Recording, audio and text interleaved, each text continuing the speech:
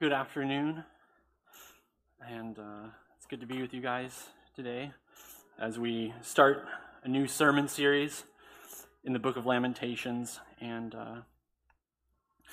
so the scripture for today comes from Lamentations 1, and we're going to look at verses 1 through 11. So you can find this on page 5 in your bulletin or in your own copy of the scriptures. So please stand for the reading of God's word. So Lamentations 1, verses 1 through 11. How lonely sits the city that was full of people. How like a widow has she become. She who was great among the nations, she who was a princess among the provinces, has become a slave.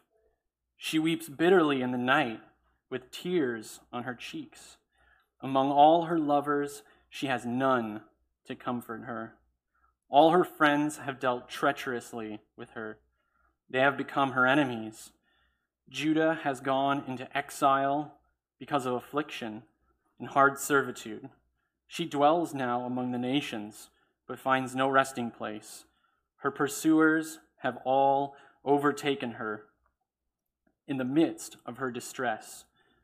The roads to Zion mourn, for none come to the festival. All her gates are desolate. Her priests groan, her virgins have been afflicted, and she herself suffers bitterly. Her foes have become the head, her enemies prosper, because the Lord has afflicted her for the multitude of her transgressions. Her children have gone away, captives before the foe. From the daughter of Zion, all her majesty has departed. Her princes have become like deer that find no pasture. They fled without strength before the pursuer. Jerusalem remembers in the days of her affliction and wandering all the precious things that were hers from days of old. When her people fell into the hand of the foe and there was none to help her, her foes gloated over her. They mocked at her downfall. Jerusalem sinned grievously, therefore she became filthy. All who honored her despise her, for they have seen her nakedness. She herself groans and turns her face away. Her uncleanness was in her skirts. She took no thought of her future. Therefore, her fall is terrible. She has no comforter. O Lord, behold my affliction, for the enemy has triumphed. The enemy has stretched out his hands over all her precious things. For she has seen the nations enter her sanctuary, those whom you forbade to enter your congregation. All her people groan as they search for bread. They trade their treasures for food to revive their strength. Look, O Lord, and see, for I am despised. Thus concludes the reading of God's word. You may be seated and join me in prayer.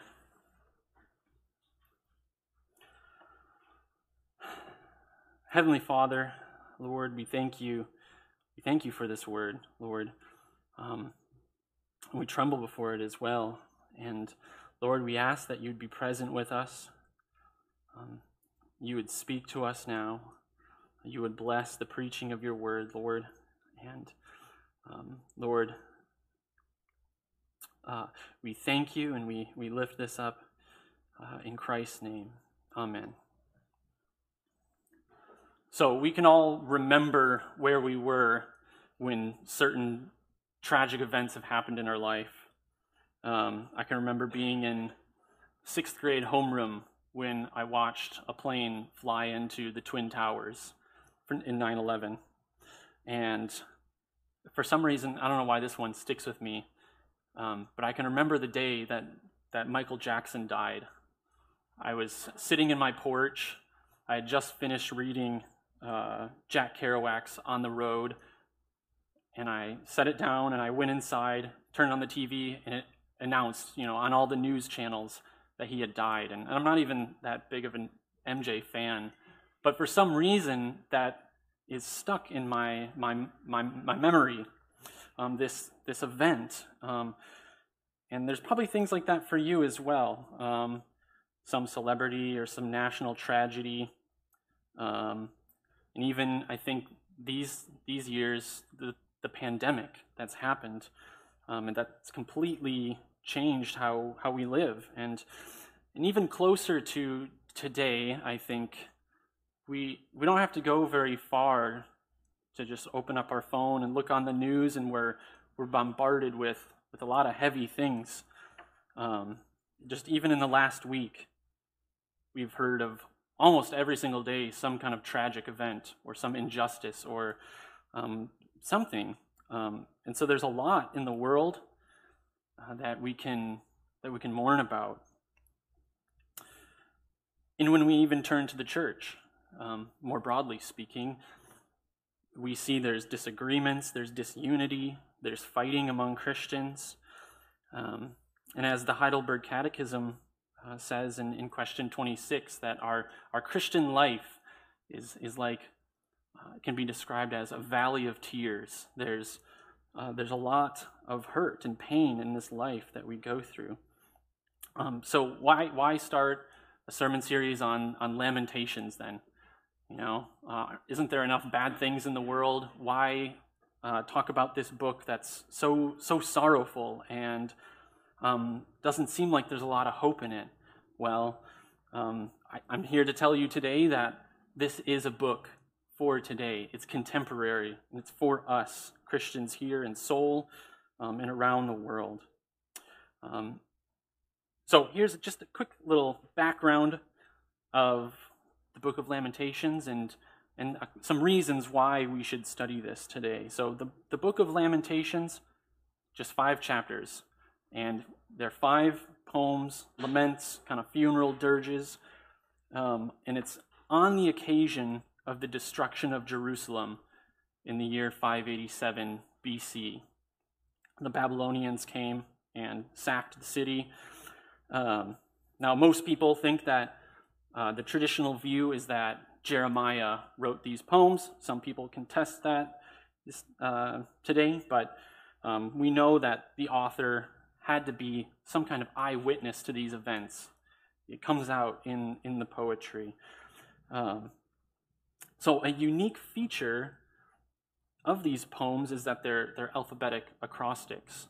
And that might sound kind of nerdy or whatever, but think about Psalm 119. Each part of it starts with a letter in the Hebrew alphabet. So in these poems, each stanza starts with Aleph, the A of their alphabet, and it goes all the way to Tau, or Z.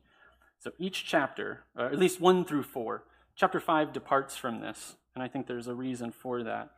But it's almost as if the poet here, he's giving us kind of suffering from A to Z in its completeness. And I think that's really intentional. These poems aren't just these raw outbursts of emotion, but it's very calculated. He's adding order to the chaos of this tragic event. And I think it's significant that he goes through the whole alphabet. We don't really see it in our English translation, but I think it shows that there's a boundary to our suffering and to our pain. It's not going to last forever, but it gives us space. Lamentations doesn't try to just slap a Band-Aid on our suffering and say, hey, God's in charge, you're going to be okay. It's not that simple. But Lamentations gives us room to process and to grieve in a complete way. Now, why should we study this book? I think the first reason is that Lamentations teaches us how to weep, how to mourn, and how to lament. And we see this through the lens of Israel's experience. But as we enter that, we enter the story as well. And so there's a right way we can suffer, or we can weep and mourn, and there's also a bad way, a wrong way. And so we need to learn how to do this the right way. When suffering comes into our life, it doesn't automatically, push us into God's arms, okay? God can, and he does use suffering for his purposes. He can use that to draw us to him, but it can also have the opposite effect. Suffering can make people bitter, angry at God, even can feel rejected. So we need to learn how to lament biblically, in that our weeping, our lamenting is focused on God. We take our pain to God, and we trust in his promises, even when the odds are seemingly against us. So Lamentations teaches us how to weep. But secondly, this book, I think, we learn to kind of wrestle with some difficult theological questions. Christopher Wright, he's an Old Testament scholar, he puts it this way, and I think this sums it up well. He says, the essence of biblical lament is faith struggling with vertigo over the chasm between what it knows to be true about God and the realities of what it sees or experiences in this fallen world. So there's this kind of gap that he's talking about of, we know God's sovereign, he's good, he's loving, but then we also have our experience of living in this fallen world. So we're taught to kind of wrestle, I think, in this poetry. Thirdly, Lamentations teaches us how to pray. It teaches us to cry out to God, to be honest with him, to trust in him, but also to confess our sins. We will see in a bit. Fourthly, I think this book teaches us to empathize with those who are broken and hurting and suffering. As we dive into these poems, we're invited to pause and to listen to the voice of people who have suffered, real people like you and me. And I don't think we're to stand in judgment over them. And so I think this is something we need today. We live in this kind of social media outrage culture where we have to have an opinion about something. We need to say something. But this, I think, teaches us to slow down a bit. And furthermore, I think the language of lament helps us and teaches us to weep with those who are weeping.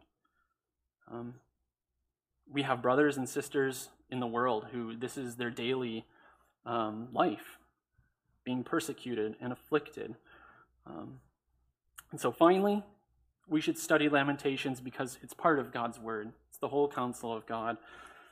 He's revealed his redemptive purposes in this book, and he's preserved a genre of lament, a vocabulary he's given to his church that we need, I think, in times of deep suffering and mourning.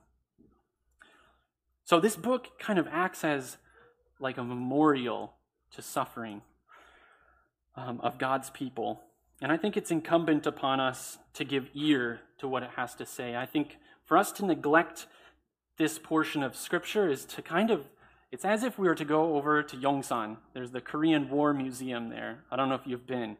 And they have all these walls with all the names of the soldiers who died in the war. Korean, American, Canadian.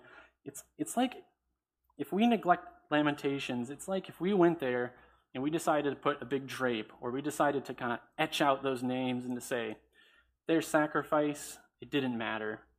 And so, as we come to Lamentations, we kind of enter this house of sorrow. And we enter not before the events, but in not like years after, but it's in the immediate aftermath. The book is kind of held in front of us, suspended for us to kind of just hear their pain. And so let's take a look at these first 11 verses and just look at some of the different themes here. So verse 1 begins, we enter this world with just one word, the single word, how. Now, in the ESV, it's not separated. It just looks like part of it, it's just one word in a sentence. But actually, this word stands alone in the original. It's an expression of grief. It's almost like the old-fashioned alas, or how we might say when we experience some kind of tragic event, we go, how can it be? I can't believe it. And so there's this grief, shock, disbelief of what has happened in Jerusalem. No one can fathom that the enemies of God have entered the holy city and destroyed it. We quickly move from this word to the scene of this weeping woman, okay, this literary kind of device that's used throughout this chapter. Talks about this woman. And this is Jerusalem personified. So it's kind of talking about the community that's mourning. Why is she sad? What's happened to her life? Well, Jerusalem's destroyed, but all of these reversals have taken place. If we look at verse 1, she's a lonely city. She was full of people. She was great among the nations, but now she's a widow. She was a princess, now a slave. All of her friends have left her. And now, in verse 3, she's in exile. She's in hard servitude. She has no home. Her life has been upended. And we see her weeping in the nighttime, the loneliest part of the night, of the day. And we see here that in verse 2, she has no one to comfort her, something that's repeated throughout this chapter. In verses 7, we hear again, there's none to help her. In verse 9, we're told again, she has no comforter. So she's mourning. She's sad about all of the status that she's lost, and there's no one to help her right now. In addition to this, we see that her children have been taken captive. At the end of verse 5 and in verse 6, says her princes have become like deer. They've fled without strength. Their leadership has gone out of the city as well. There's no one in charge anymore. And in verse 11, we hear the people groaning. They're searching for bread. They're looking for food, but they have none, so they trade their treasures. So we see their suffering is physical, it's emotional, they're distraught, but also their suffering is also spiritual. You look at verse 4, where it says, "The roads to Zion mourn. None come to the festival. All her gates are desolate. Her priests groan. Her virgins have been afflicted, and she herself suffers bitterly." Now Zion, that's the place where the temple was on top of that mountain.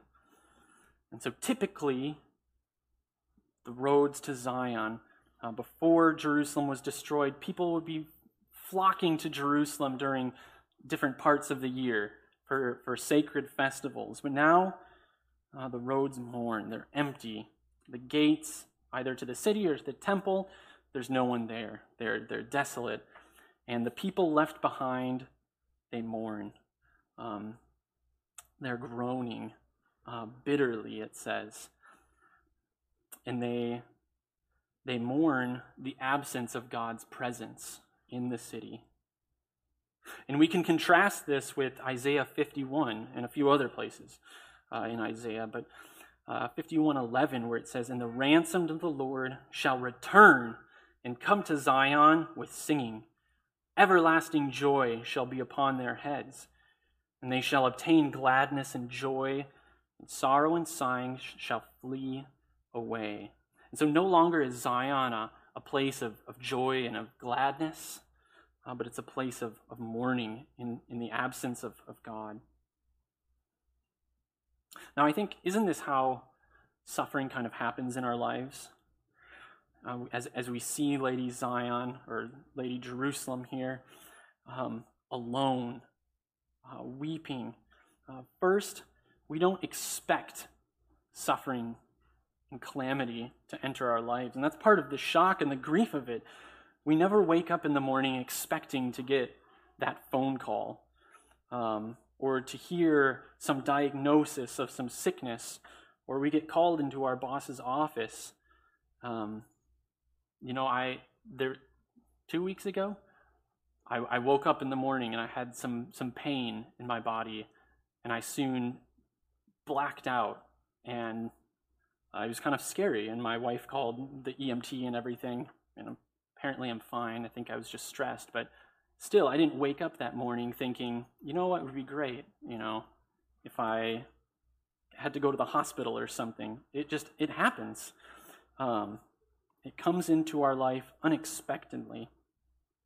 And we feel in those moments like our world is being flipped upside down. We start to think, this is not what I expected. This is not how I wanted my day to go, or I didn't want to see that person that I love die. But secondly, I think what we see here is there's a deep sense of aloneness and loneliness that pervades our suffering. When loved ones pass away, we're the ones left behind to deal with that. We have to move on in our life. When we're sick, maybe in quarantine for 2 weeks, we have to kind of hide out for a bit. We're the ones left alone to deal with sickness by ourselves. For many of us living overseas, we're away from our family. And thank God we have the body of Christ here. We have a lot of good friendships, but still we can feel loneliness being over here. And in all of this, the unexpectedness, the loneliness of suffering, we can sometimes feel like, where is God in all of this? Does he hear us? Is he absent from us? But as Christians, where do we derive our greatest happiness and joy? It's in God, is it not? And so, we're not immune from suffering just because we're Christians. We still have to deal with this stuff. None of us anticipated a global pandemic to strike last year, but it affects us. But we as Christians, we do not grieve as those who have no hope. As 1 Thessalonians 4:13 says, we have a hope. We know that whatever happens in our life, sickness, hardship, and death, we know that the Lord brings it about, and that we will be with him in glory one day. So we see in Lamentations the world turned upside down, the devastation of Jerusalem. But we also see here that their suffering in Jerusalem, there's a connection with their suffering and their sin. So look at verse 5. Who has done this to Jerusalem? Who has caused this affliction? Well, on one level, it's the Babylonians. They have come in, they have destroyed the city, they have become the head, the master. But on another level, it's the Lord who has orchestrated this. He is the one behind the Babylonians coming in and afflicting Judah through them. Now, why this affliction? Well, it says, the multitude of her transgressions. She had many sins, many transgressions. Now, it doesn't list them for us here, but if you look through the book of Jeremiah, it's a good companion to Lamentations, we can kind of get a list of some of the sins that they committed. Some of them are, they include lying, kidnapping, murder, theft, Sabbath breaking, child sacrifice. They were forming illegitimate foreign alliances with other nations. They shouldn't have been doing that. They should have been trusting in God. But the greatest is their idolatry and their continued worshiping of other gods. And if we look in verses 8 through 10 in the passage today, we see just how devastatingly Judah has defiled herself by her sins.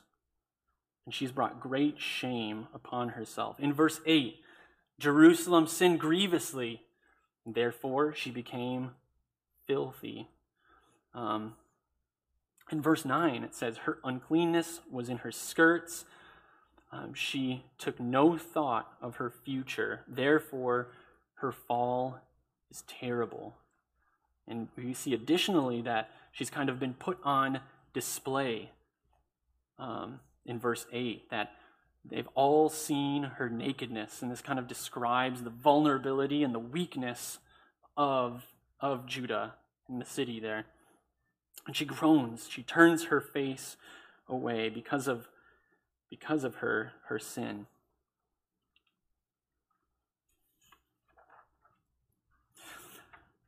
And in verse 10, we get a very vivid description of the desecration of the temple by foreign invaders. And it's done very poetically, and it has these very strong sexual allusions that I think are appropriate to that of a military conquest. The enemy has come into the temple. They have taken the treasures, the precious things, and the nations have entered the sanctuary. Now, the Lord had prohibited this in Deuteronomy 23. He said that no Moabite, no Ammonite enter the assembly of the Lord. And there's even some people who lived in Jerusalem who were Jews were not even allowed to go in there. And so this was kind of the height of just desecration of going into this sacred space.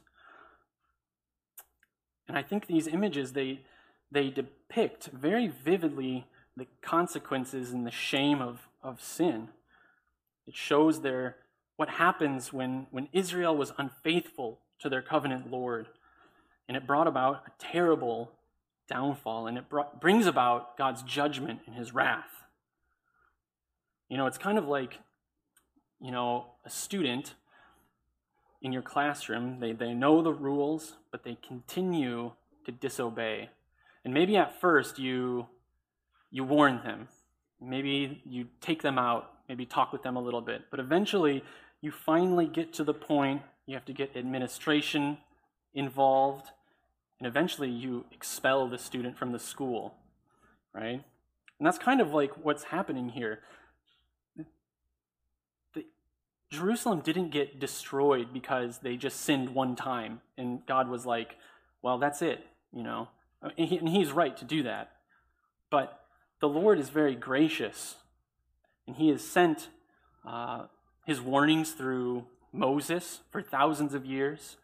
God even sends his prophets to warn them of their continued disobedience and sin, and yet they did not repent, and they ignored all these warnings.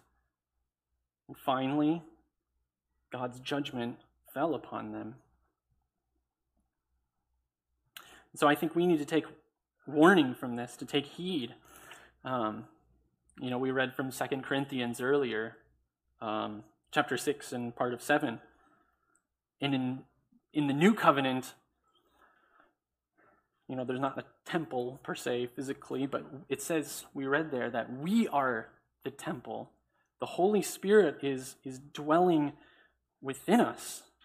And when we continue to sin, we desire to go down our own paths, we desecrate this temple. We pollute it. Just like in verses 8 through 10, I think we need to press these images into our souls of what continued sin and disobedience looks like. The sins of God's redeemed are more heinous because we have greater knowledge of his covenant, of his grace, his goodness. And so we must, I think, take heed of the wisdom in James 4:6, that God opposes the proud, but he gives grace to the humble. I think Judah's sin ultimately is kind of a sin of pride. They thought, in Jerusalem we're safe. We are God's chosen people. No one can enter the sanctuary. And yet it happened. And their fall was terrible. And so we must learn, I think, humility, especially in times of suffering. That we'd renew our trust in God, as well as examine ourselves and repent of our sin. So we've seen kind of the devastation of Jerusalem, how their world was turned upside down, but we've also seen that they're not completely innocent in their fall. They're complicit. They continued to sin, and so we kind of go back and forth between kind of pity for her, but then also kind of like, you did this to yourself, and so we kind of come to this point now of who is going to comfort Lady Jerusalem or Judah? We've heard throughout that she has no one to comfort her. Is there any hope for her? Things look pretty bleak in this passage, but there are some glimpses of hope. And in verses 9 and 11, we finally hear Lady Jerusalem break the silence, and she speaks herself. In verse 9, we hear her say, "O Lord, behold my affliction, for the enemy has triumphed." And in verse 11, "Look, O Lord, and see, for I am despised." So we hear her finally, through her sobs and her pain, a very short and modest prayer to the Lord. Will she be comforted? Will the Lord answer her? Well, the bitter reality of our text is that the heavens do not respond. And what could the Lord possibly say that he had already said? He'd given them his warnings. He'd given them his word, and they did not repent. And as we will see throughout the rest of Lamentations, the Lord remains silent. He does not speak. And I think to our modern sensibilities, I think this is kind of jarring to us. We want that instant gratification of the Lord coming down, fixing everything, making it all right. But we don't get that in this text. And I think there's something we can learn from that. And I think John Calvin is instructive here in talking about this prayer, especially in verse 9, where he says, for the people suffering, to entertain good hope and encourage them to pray, for true and earnest prayer cannot be offered without faith. For when the taste of God's grace is lost, it cannot be that we can pray from the heart.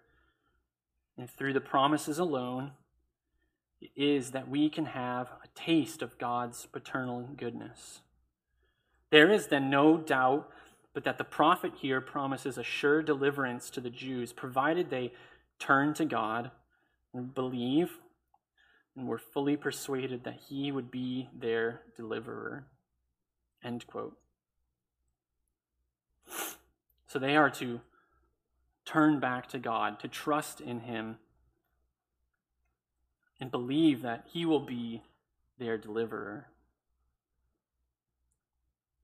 Now, we entered Lamentations at an interesting point in redemptive history, because we can look back on this book from past Lamentations and past Calvary. And little does Lady Jerusalem know that the Lord will come down and he will answer these prayers, these cries that she prays here in verses 9 and 11.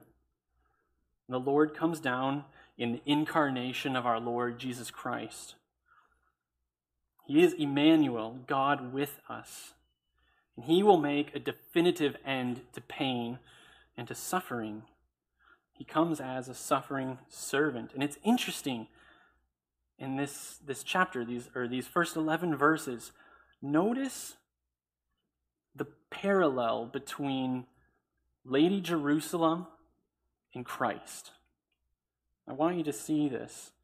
Jesus comes, he also weeps over the city of Jerusalem. Jesus comes, and he also has nowhere to lay his head. He has no home. Just as the enemies mocked Lady Jerusalem, so Jesus will be mocked in his life. He will have no comforter as well. In his final hours, Jesus was betrayed by one of his closest allies, and then his closest friends will also abandon him. Jesus is put to death by foreign invaders at their hands. He will become filthy, unclean. He will be stripped naked and put on the cross. And in Matthew chapter 27, we hear Christ on the cross. He cries out, my God, why have you forsaken me?" Now what's interesting, it's not just that Jesus quotes Psalm 22, but he takes that psalm, and in the midst of his suffering on the cross, Jesus turns to the scriptures for hope and for comfort. And I think this really points to the testimony and the power of the scriptures in the midst of our suffering, in the hard experiences that we go through, to provide comfort. God is faithful to his covenant. He does not lie. But so Christ, he cries out, my God, why have you forsaken me?" And we wait for that answer. But he's also met with silence as well. But this silence brings about the greatest thing ever, the redemption of creation. Jesus receives silence that we would be accepted by the Father. We would be brought into fellowship with him. And so was there any suffering like that of Christ? Who can fathom the pain and the suffering of our Lord Jesus? But who has caused this suffering? It wasn't his own sins. He was perfect. But it's you, it's me, it's our sin. That was placed on Christ. And he received the judgment and the wrath of God that we deserve. But it's through his sacrifice that we have access to the Father, to the throne of grace, that whatever we're going through, whatever suffering, whatever kind of world turning upside down thing we're going through, we have a heavenly Father that we can pour our hearts out. And these are the precious things that we have. And so, as we kind of wrap things up here,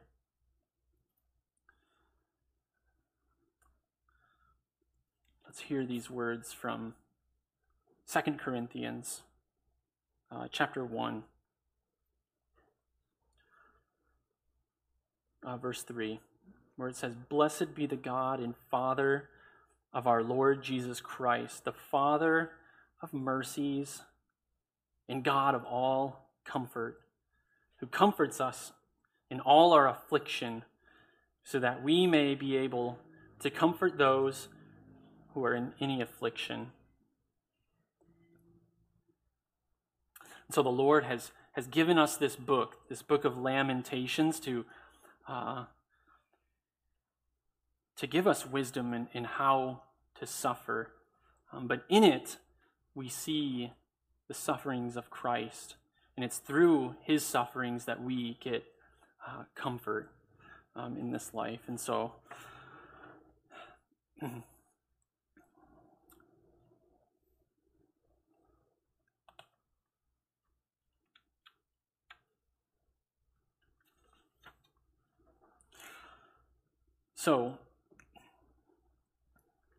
we have this. I think this book is kind of a cordial for our for the pain and suffering that we go through, and we also have encouragement. Ultimately, that we would place our hope in our covenant God. So let's close in a word of prayer. Father God, Lord, we thank you for this book of Lamentations, and while there's many hard things, there's difficult things to wrestle through in this book, Lord, ultimately, Lord, you are present in it.